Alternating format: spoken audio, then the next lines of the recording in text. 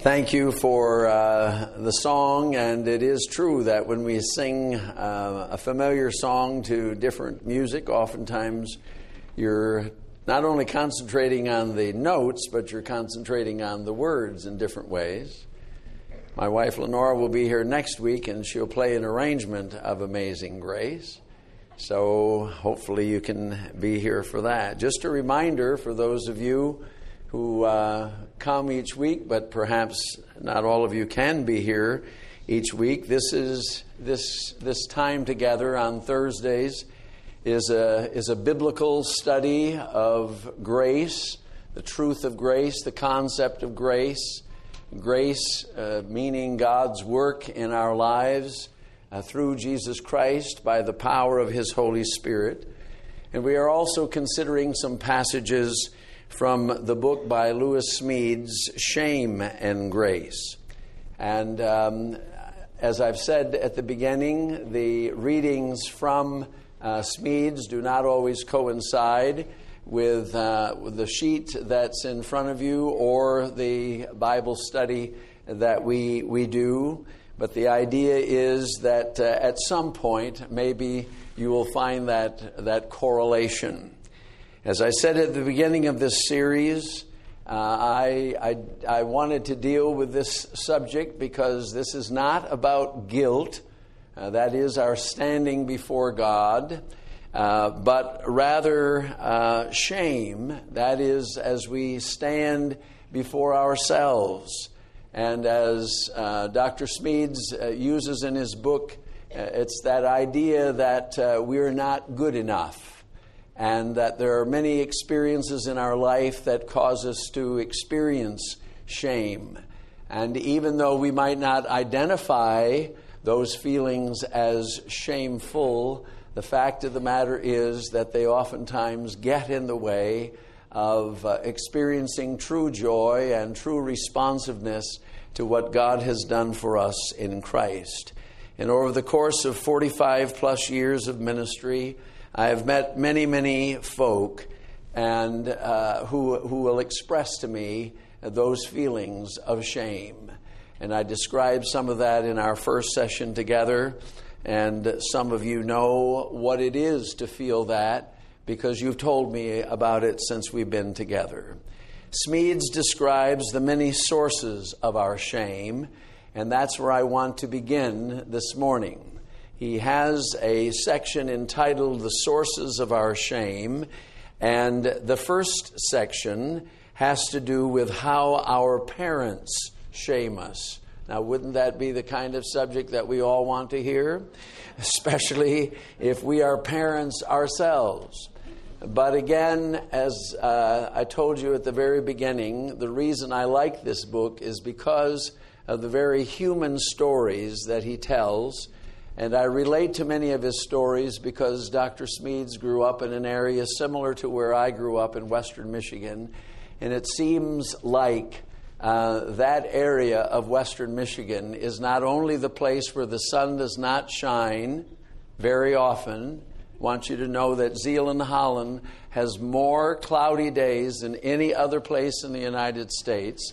So there's a general depression in that area, not just atmospheric, but a general feel sometimes that we just don't know how to deal with all of this weather stuff. And my college roommate was a guy from Arizona area. And he said to me one day, "Ralph, you do know that there are other places in this world where the sun does shine." Well, Grand Rapids and Western Michigan deal with a lot of cloudiness, mostly because of the lake effect, as you probably have heard. But I think also in growing up in an area where there was a lot of influence of the church and strong families. Grand Rapids, for example, has three major components in its population. There's the Dutch population, there's the Polish population, and there's the African American population. They oftentimes lived in their respective places. And if you know anything about the Polish, you know anything about the Dutch, you also know that they're not only clean, because they like to keep things clean, but they have a way of trying to oppress their children as well. So, that's why some of his stories I relate to rather openly. I'm reading now from chapter 9, for those of you who maybe did buy the book, How Our Parents Shame Us. This is a rather lengthy opening statement, but I think it's appropriate for us to hear. A man I know disowned his children.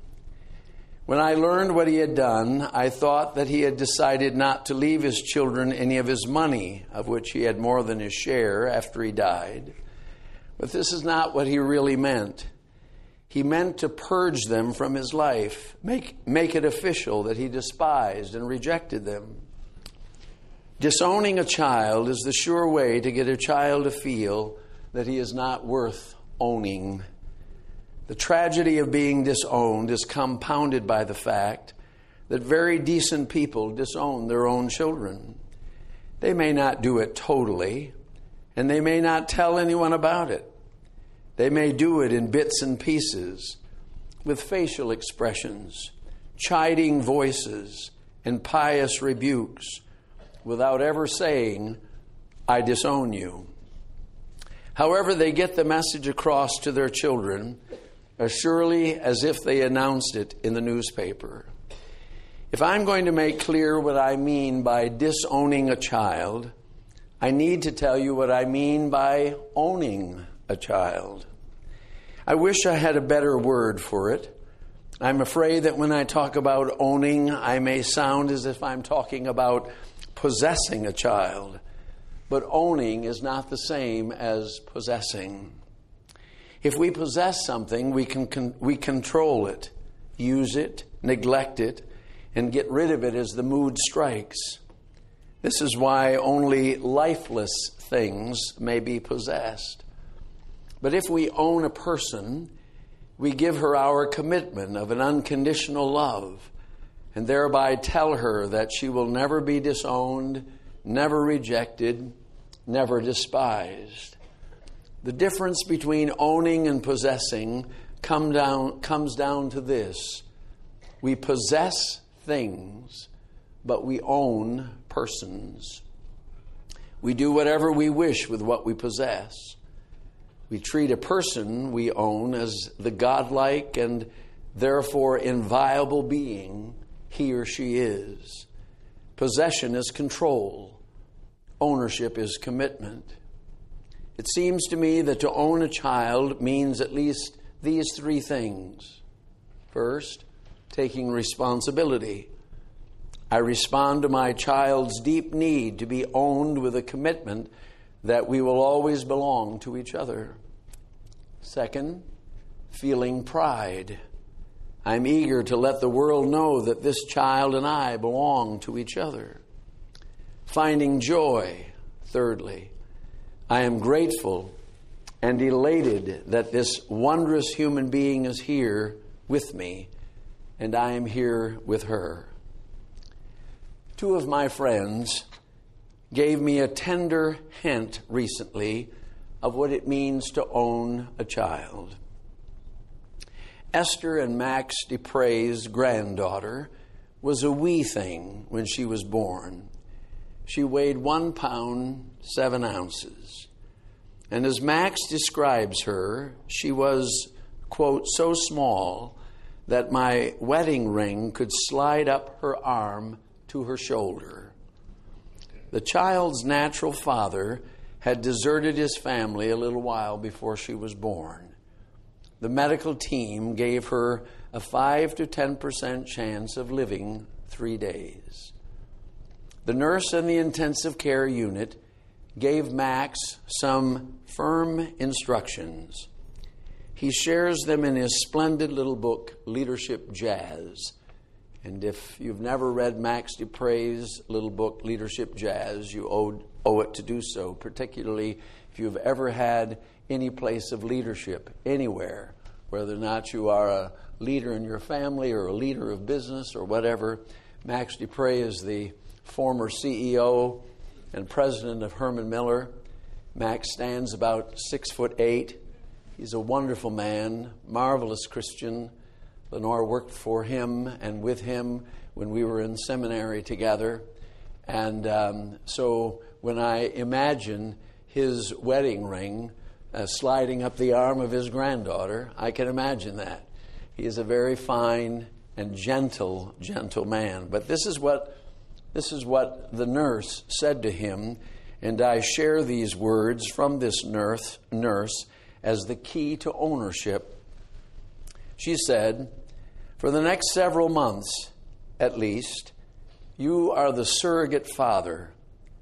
I want you to come to the hospital every day, and when you come, I would like you to rub her body and her legs and her arms with the tip of your finger.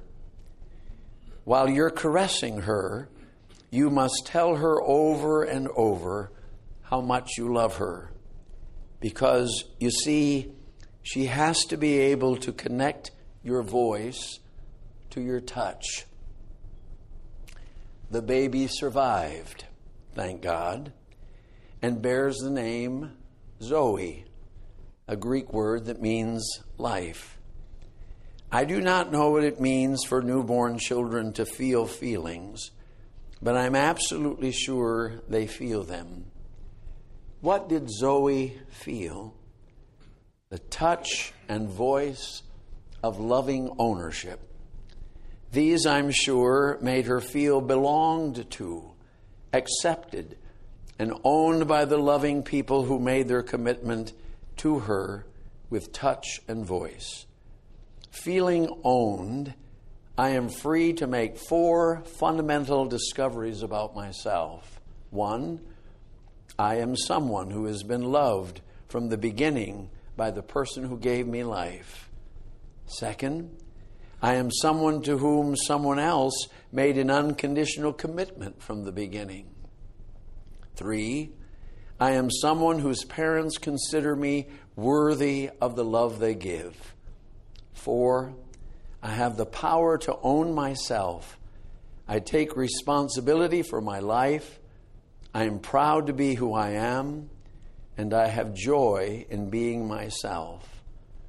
Feeling owned, I contend, is love's way to immunize a child against shame. Now I want to explain how feeling disowned is the seedbed of shame. So, here's the one side. What does it mean to be owned and feel owned? Now we're talking about the feeling of disowned and the seedbed of shame. The most obvious way for a parent to disown a child is to be unable to take responsibility for her. Kathy, my daughter, felt disowned by the mother who conceived her, carried her, gave her birth, and then gave her to Doris and me for adoption.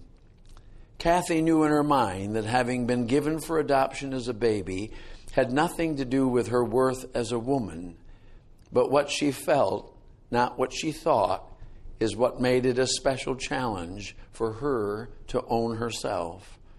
Her feelings told her if I had been worth it to her, my mother could have found a way to keep me. Would she own me now if she could see me? I need to find out. Kathy was determined to find her birth mother, but was discouraged at the start.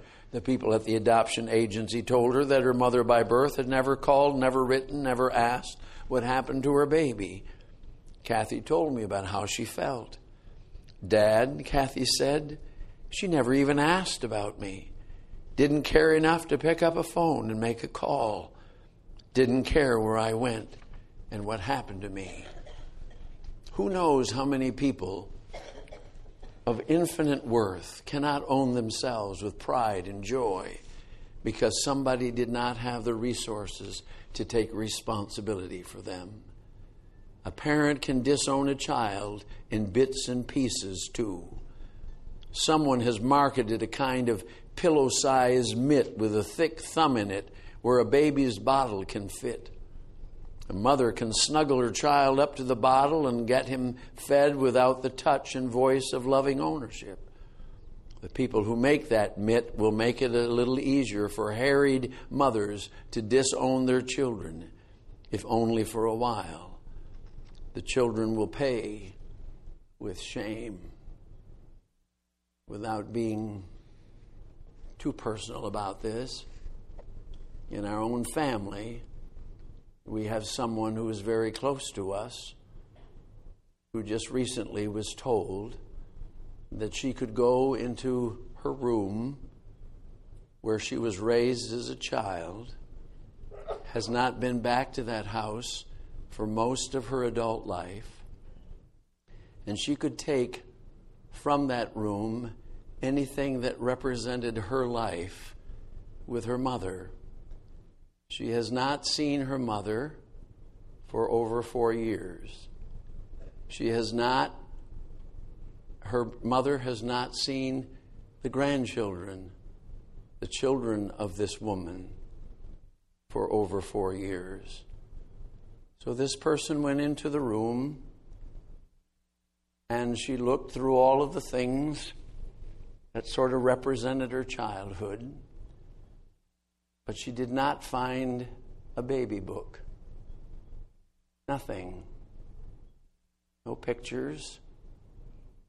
No birth certificate. And she came home and she said, I always knew that my mother thought I was just in the way.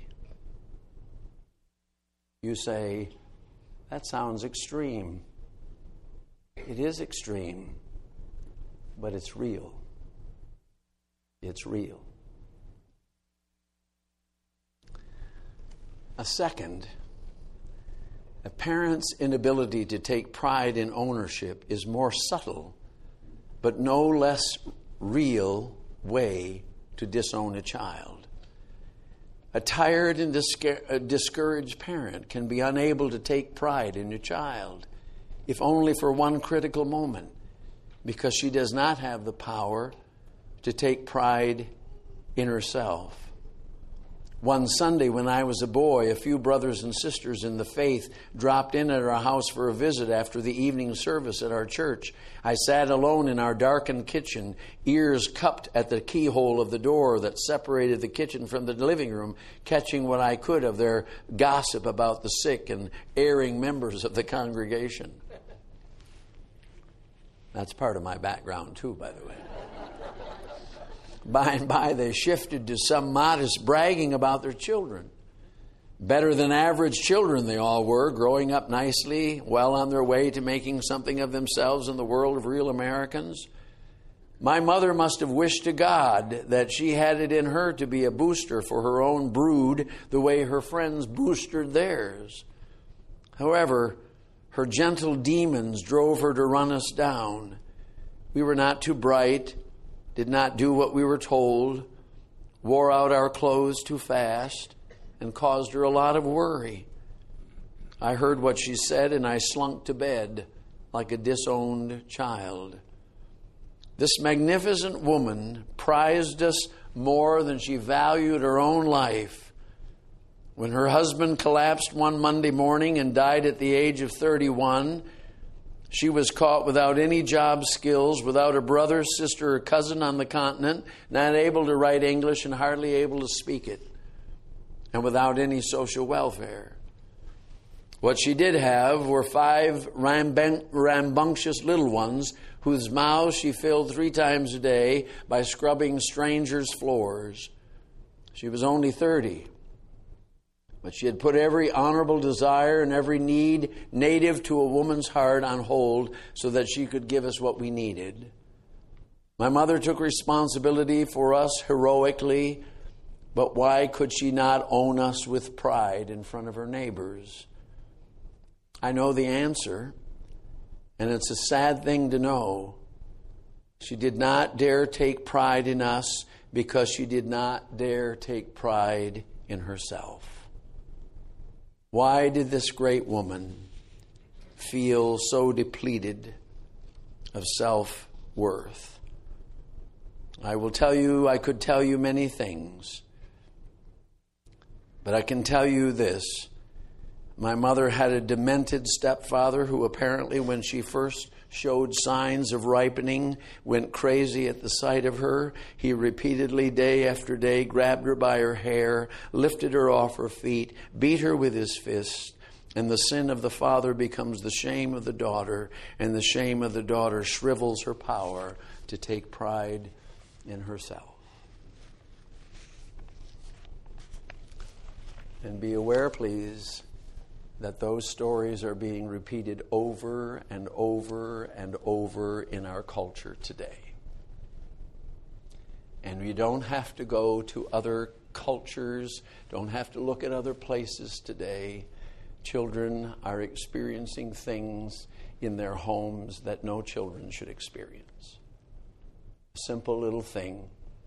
I meet every Wednesday with a little guy by the name of Alex. He's in the 3rd grade. It's with the ministry that we know as Kids Hope. Some of you may be familiar with it. It's just a small mentoring program where there's a church, one church, takes one school, and we take one child with one adult, and we spend 1 hour a week with that child. And yesterday, I said, "And how is your mom?" And he said, "She's not home." We're not supposed to ask lots of questions. He said, "She's living in Holland. She drinks too much. She has to be in rehab." "Who are you living with?" "I'm living with my grandpa." No grandma, no mom, no dad, because his dad's in prison. Is that happening over there someplace? No. It happens to a little lad in the school that's right near the church where I work now.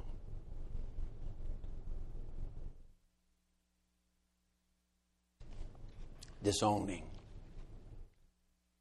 Finally, consider how parents can disown a child simply by showing no joy at their existence.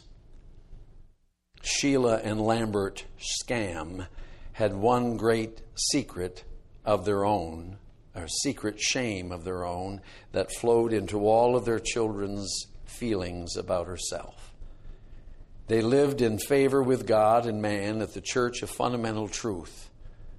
But Sheila felt a secret shame for an unholy stream of sexual desire that flowed too strong for comfort in the shadows of her saved soul.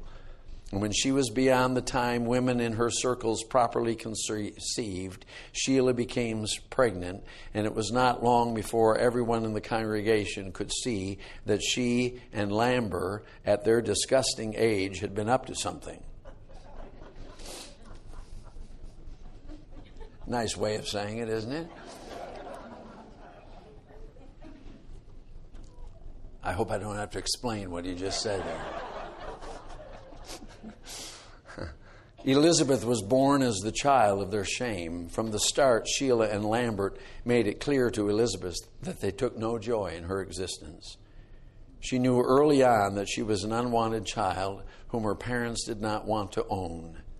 Since she knew she was only an unclean piece of freight they had to lug into their old age, she determined to live the sort of life that matched a child whose very existence was a shame to her parents. At 17, Elizabeth rode off into her wilderness on the lambskin seat of a Harley-Davidson with a 280-pound cyclist who had mastered the skills of making a woman feel unworthy. She lived with him for a brutal year or so, long enough to add a smashed nose, 2 abortions, and an on-again, off-again drug habit to her undeserved shame. And all the while, her shame convinced her that she deserved no better. We can, I believe, state it as a law of life: disown a child, and when she is older, she will disown herself. This is what unhealthy shame is about. That is, feeling we are not worthy of being owned or of owning ourselves. This is why, when we are healed of shame, the surest sign of health is the power to own ourselves again. All right, that's the first section about the sources of our shame.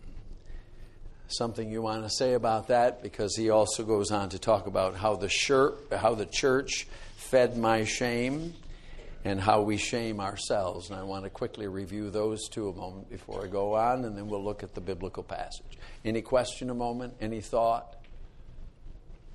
And please understand this morning that I know what it is to be with people who can identify with these stories. You don't have to tell us your story. It's okay. But please understand that we know that in a group this size, there are people, every one of us has some kind of a story. And there are some who maybe have a story that can identify with this. Yes. From your experience, what percentage of the population you think experiences extreme shame, like this lady here? I'm not sure if I can describe that. I don't know that for sure. But large, small, large? I would say it's large. Yeah, I would say it's large. What was the question, Ralph? Yeah, the question is, what percentage of the larger population would feel this kind of extreme shame? I don't know, because what we do know is that a lot of people maintain their shame within themselves, within their own lives. And, we can complain today about the rise of social work and psychologists and psychiatrists and all these counselors who are out there today. But, there's all levels of shame, it seems to me. Just in our area, a middle school principal has had a sexual relationship with a middle school child. How do you account for that? It's horribly sad. But just imagine the shame in her life, okay? And then the resultant shame in his own life. And the resultant shame that affects the whole community. It's a small community. Everybody knows him. Everybody's had their children with him in grade school or in middle school. He's been there for many, many years. And everybody knows it happened. And everybody knows it has happened. Yeah. Now, at the same time, I think we have to be very careful about being overly negative about some of that. We have to keep in mind that as population grows, it seems to me that more and more we're going to see these kinds of things happen just because of sheer numbers. Having said that, we also are living in a culture where our culture feeds into all of the weaknesses, it seems to me, of the human being rather than the strengths of the human being. And Newsweek magazine of last week talked about how our children are being affected by social media today. And the fact of the matter is that our children are being exposed to things far earlier than they are being socialized. How do they live in their society? How do they do that? Well, you grow into that, it seems to me. And if things are rather normal in a person's growth pattern, then hopefully they become socialized more normally and properly. But when children are constantly wanting to know how they feel about themselves in relationship to their peers, and the only thing that helps them figure it out is by whether or not the red light is blinking on their little telephone, that's an issue. That's a problem. My son has been a principal in a high school. And he said the biggest issue that we have dealt with more and more is the bullying that takes place as a result of kids having cell phones in their hands. And when he asks a group of 3 girls what they were saying about this girl, we didn't say anything.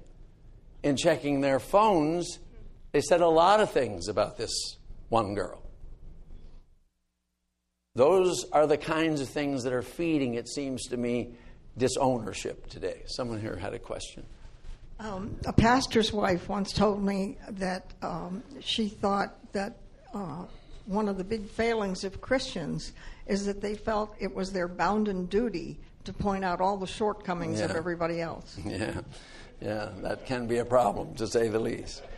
All right, how the church fed my shame. A person can catch a healthy case of shame at church. She can also find healing for her shame there. This is the way it should be. The church is meant to be a place where we get the courage to feel some healthy shame and the grace to be healed of it. But sometimes people come to church carrying a load of unhealthy shame, and their burden gets heavier for having come. I remember 3 voices in the church, and I think they were on the sheet last week.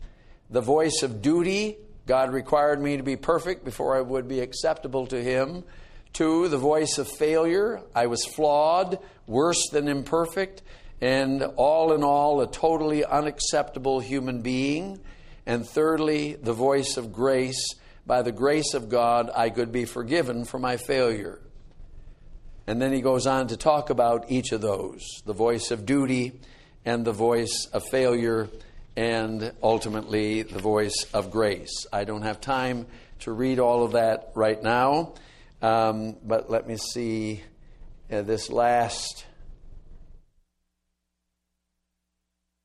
No. All right. And then finally, how we shame ourselves. The capacity for healthy shame is a gift. The experience of unhealthy shame is a curse. We do not deserve it, but we are co-responsible for nurturing it into chronic pain. When it comes right down to it, cruel as it sounds, we suffer the shame we do not deserve because we deceive ourselves. We deceive ourselves with the falsehood that we are unworthy human beings. We support our deception with plausible reasons why we should feel unworthy.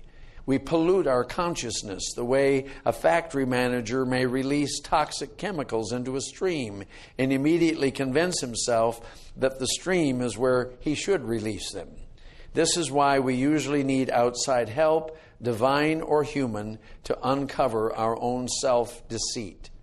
Let me suggest some of the artful dodges that shame-prone people use to trick themselves into unhealthy shame. First, shame-prone people discount their positives. Second, shame-prone people magnify their flaws.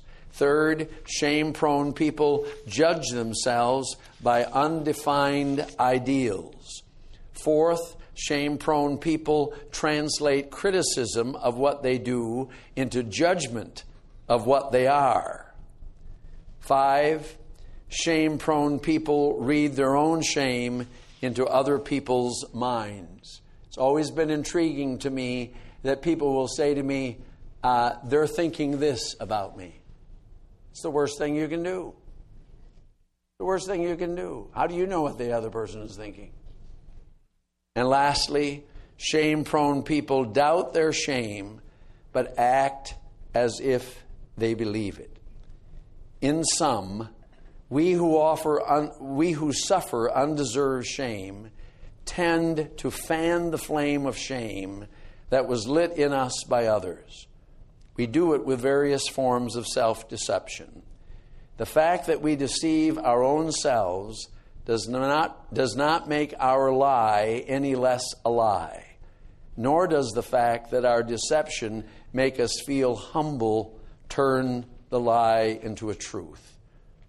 As C.S. Lewis remarks somewhere, if a splendid artist says he is a dabbler, he is not being humble.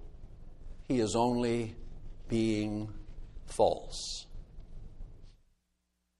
All right. Now I know that's a lot of stuff. That's a lot of listening to my bad voice. My crud still hasn't left me.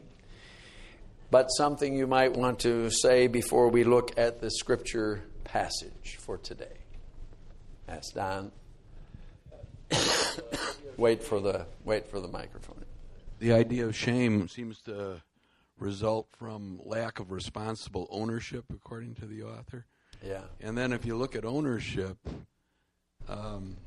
if you talk about ownership in a spousal relationship, it's usually taken negatively, like I own my spouse. It's like it makes you sound controlling, which is politically incorrect. Yeah. But if I understand the author right, he's looking the idea of ownership as a more committed and responsible. That's correct. And maybe that's a little different than what society would be saying about ownership and relationship. Yeah, there's that whole business of saying that God owns us as well. And there's something good about that because he created us, made us for himself, that kind of thing. That needs to be carried over into positive ways into our relationships as well. All right, let's look, please, at Ephesians chapter 2. You will note at the title of the sheet today that this is Amazing Grace, Session 3, and that grace is through faith.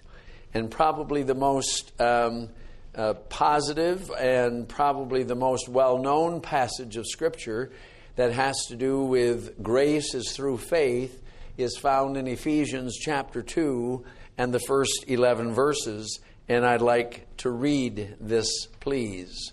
Ephesians 2 and the first 11 verses. Let's hear together God's word.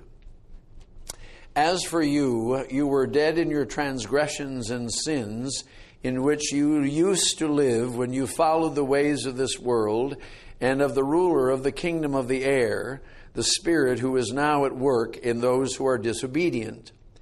All of us also lived among them at one time, gratifying the cravings of our sinful nature and following its desires and thoughts. Like the rest, we were by nature objects of wrath. But because of his great love for us, God, who is rich in mercy, made us alive with Christ even when we were dead in transgressions. For it is by grace you have been saved. And God raised us up with Christ and seated us with him in the heavenly realms in Christ Jesus, in order that in the coming ages he might show the incomparable riches of his grace, expressed in his kindness to us in Christ Jesus. For here are the verses now. For it is by grace you have been saved through faith, and this not from yourselves, it is the gift of God, not by works, so that no one can boast. For we are God's workmanship, created in Christ Jesus to do good works, which God prepared for us in advance to do. Now, let's think a moment about grace is through faith. And let us think about the fact that Paul uses the word faith some 200 times in his letters. And the author of Hebrews, which many of you probably will know as the book of faith, the New Testament book that describes people of faith, the author of Hebrews uses the word faith over 100 times.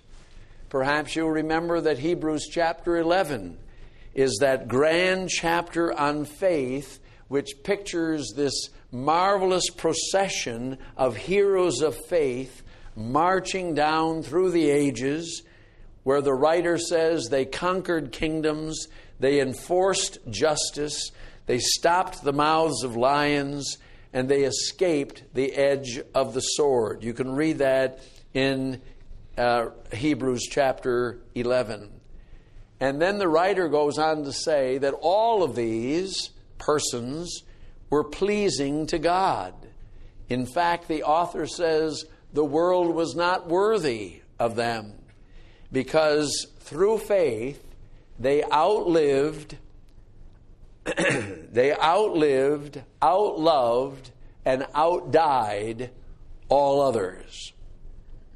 Now, in this passage from Ephesians, which I've just read, as I said in verse 8, for by grace you have been saved through faith.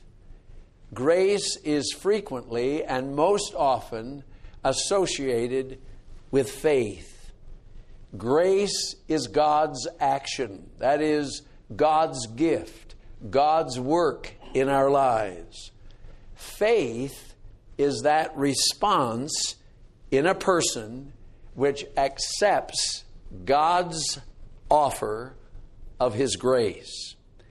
And it is precisely at this point that we seem to have a problem, or there's an issue that has plagued people for a long time. Is faith simply believing, or is it a person's response? That's one side of the issue. Or is faith also a gift from God?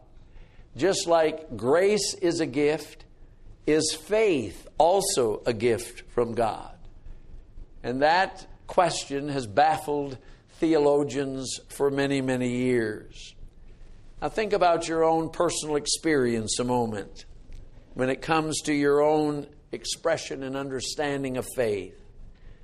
Based on what we have been speaking about the last few weeks, we can come to the conclusion that our salvation is all of God's doing. And yet there is that point in life, which I've described in my own life and which many of you have described in your lives. There is that point in life where I say yes, when I might have said no. It's kind of a paradox, is it not? Now, surely if we read Paul's letters, there is much there to emphasize how from the beginning to the end, the Christian life is the work of God active in our lives. His active work in us. Just think of Paul's own life. Paul went from being a prime persecutor of Christians to a prime proclaimer to the Gentiles about the gospel concerning Jesus Christ. Paul is known as the apostle to the Gentiles, the one who would write his letters not only, but the one who would establish churches in the name of Jesus in all of the then known world at that time. On the other hand, there are significant warnings which make it clear that a person can either accept or reject God's offer of grace. And those who emphasize the fact that salvation is all from God have come to believe some rather exclusive doctrines. Some of you will know that a good Reformed pastor, like I am, by the way, believe in the teachings of, not believe in, but follow oftentimes the teachings of the reformer John Calvin. And John Calvin is known as the guy who says that God knew before everybody else that you were going to be a Christian, so you don't have to do anything. You just have to sit back and God's going to save you regardless of whatever it may be. That's how we reduce Calvinism, unfortunately. It's not that way at all. Calvinism talks about the depravity of humankind, like the Bible talks about. And it does talk about what we commonly call limited atonement, which means that God's work in Christ is for those who believe. It is limited in that sense.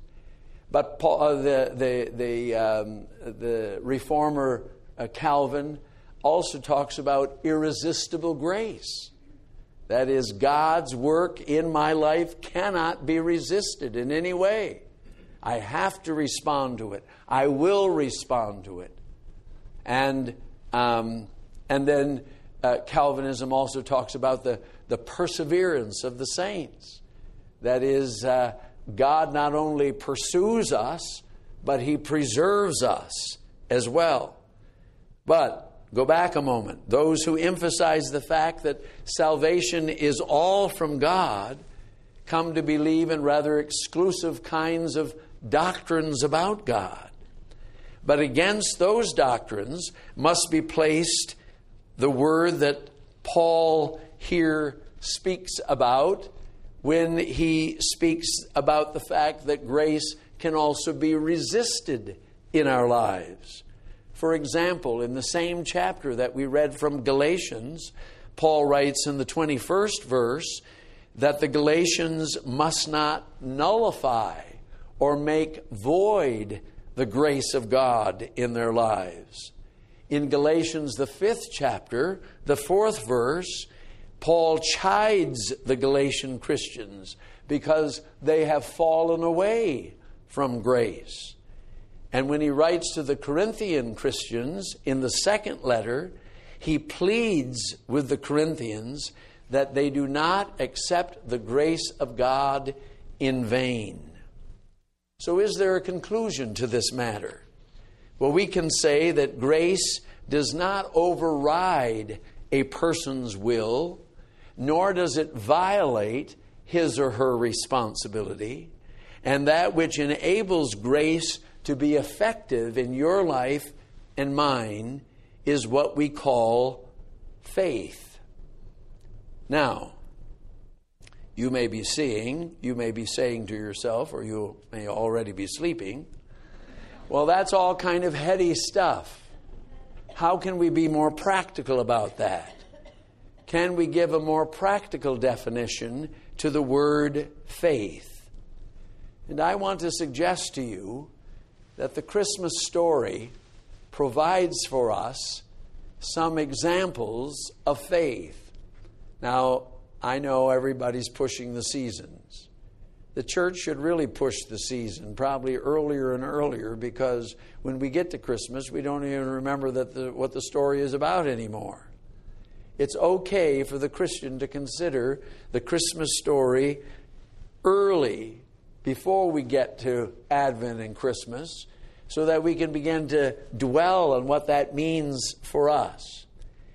Let's try to answer these questions about defining faith. First, I want to give a definition of faith. Faith is believing that God can make happen what He says He will do and what we hope for. Faith is believing that God can make happen what He says He will do and what we hope for. And with this definition in mind, let me lift up 3 parts of the Christmas story as recorded in Luke's Gospel that I think help us to understand this concept of faith. The Christmas story begins with the story of a faithful priest by the name of Zechariah. He had experienced God's grace. He was called by God to serve God in the temple every day. Every day he went through the actions of what a priest did, that is, to await the promise of God being fulfilled in sending the Messiah. So when he made the sacrifices, when he went into the place of sacrifice, when he read the Scriptures, all of it was with the understanding that God had promised that He would fulfill His promises. His work reminded him daily of all of God's actions on the part of God's people. And then the angel comes and says, "You and Elizabeth have been chosen to birth the forerunner, the one who is going to tell about the coming Messiah. What was his reaction? Disbelief. He could not believe it. And yet, there was some response as well. There was a barrenness, if you will, in his own life. He knew the promise of God, yet God hadn't fulfilled it. Yet now God was saying, you must believe. This is how it's going to be fulfilled. And out of the barrenness, if you will, of his own spiritual life, and out of the barrenness of Elizabeth's womb, after all, they were old. They were like Abraham and Sarah in the Old Testament. Out of the barrenness of their own lives and her womb would come one who would prepare the way for the coming of the Christ, namely the Messiah. Go back to the definition. Faith is believing that God can make happen what He says He will do and what we hope for. The story of Zechariah is a good example of that. The second example in the Christmas story is the story of Mary and the angel Gabriel.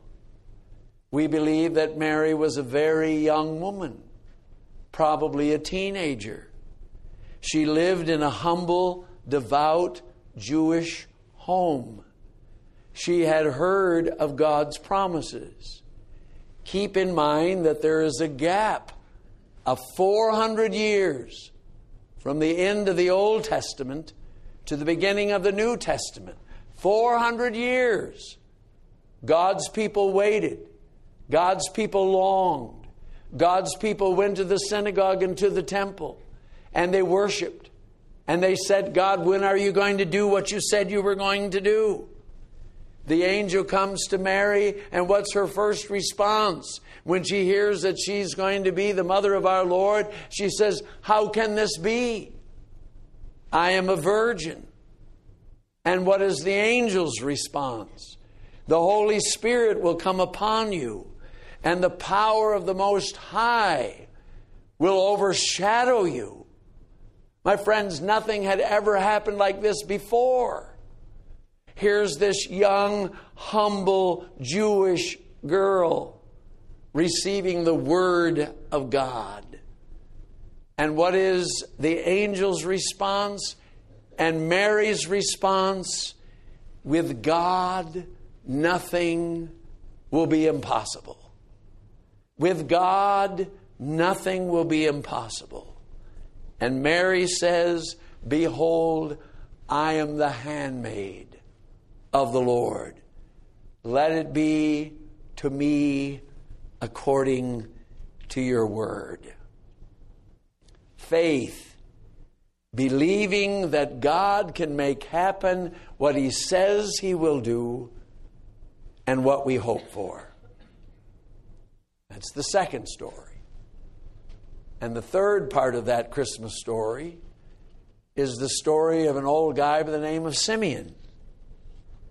Here again, we have a righteous and devout person.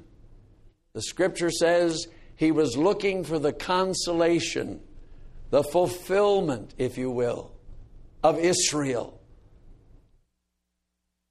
He represents everything that was tried and true, all of the traditions of the Jewish faith. Could he have possibly thought that a baby would be God's answer? Let me ask that question again. Could he have possibly thought that a baby would be the answer to his dreams, his hopes, his expectations? No. God was going to come on a steed. He was going to come on a white horse. He was going to come as a great conqueror. He was going to deliver His people. And yet, when Simeon sees the child, when Mary and Joseph bring the child as they were supposed to bring the child to the temple for dedication, and for other things that happened at that time. This is what Simeon says. This is at the 2nd chapter, the 29th verse.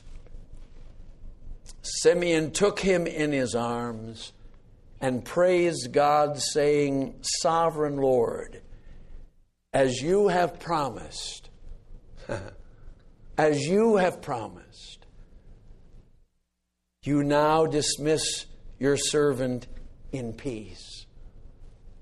For my eyes have seen your salvation, which you have prepared in the light of all the people. Light for revelation to the Gentiles, mind you. That's a prophetic word. The word was going to go to the Gentiles. And for glory to your people, Israel. Now, certainly, Simeon had to change his thinking a bit to accept this truth. But he responds. Faith, believing that God can make happen what He says He will do and what we hope for. Now, there are many of us who have experienced God's grace. But what about our response? What about our faith? Do we really believe that God can make happen what He says He will do and what we hope for? I think as Christians, modern day Christians, we need to get out of the habit of knowing about the grace, but not living by faith. How many of us need our own barrenness, if you will, cultivated and impregnated by the power of the Holy Spirit? How many of our virgin lives need to be overshadowed again by the power of the Spirit? And how many of our old traditions need to be transformed for God's renewing work in our world? When I think of barrenness, I think of a wasteland.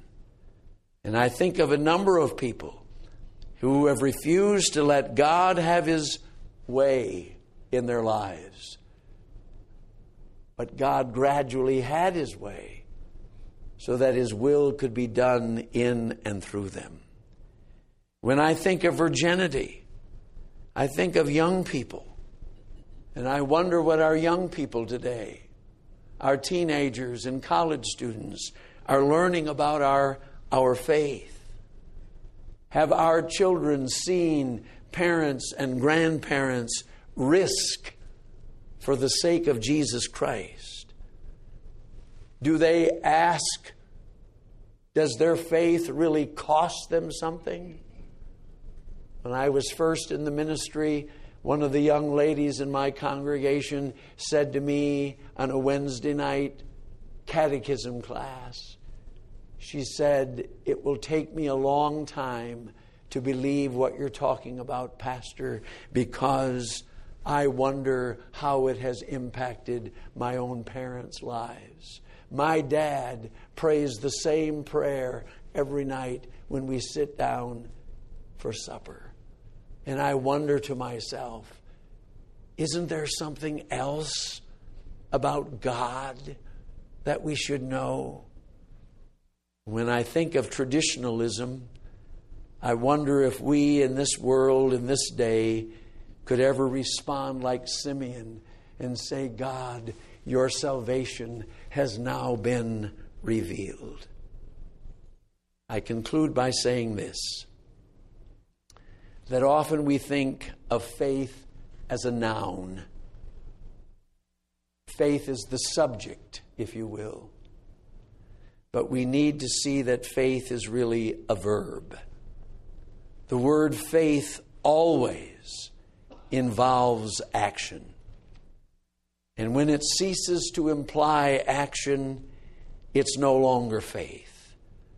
Holding a thought about something that is merely believing in something is not faith. Faith is believing something so tremendously that it sparks our whole being into action. We must do something. We must be something. We must become something. And that is why Isaiah, when he sees the revelation of God, says to him, "Here am I, send me." And this is why James writes, our works, our actions must prove our faith. And I think this is God's word for us today. Thank you.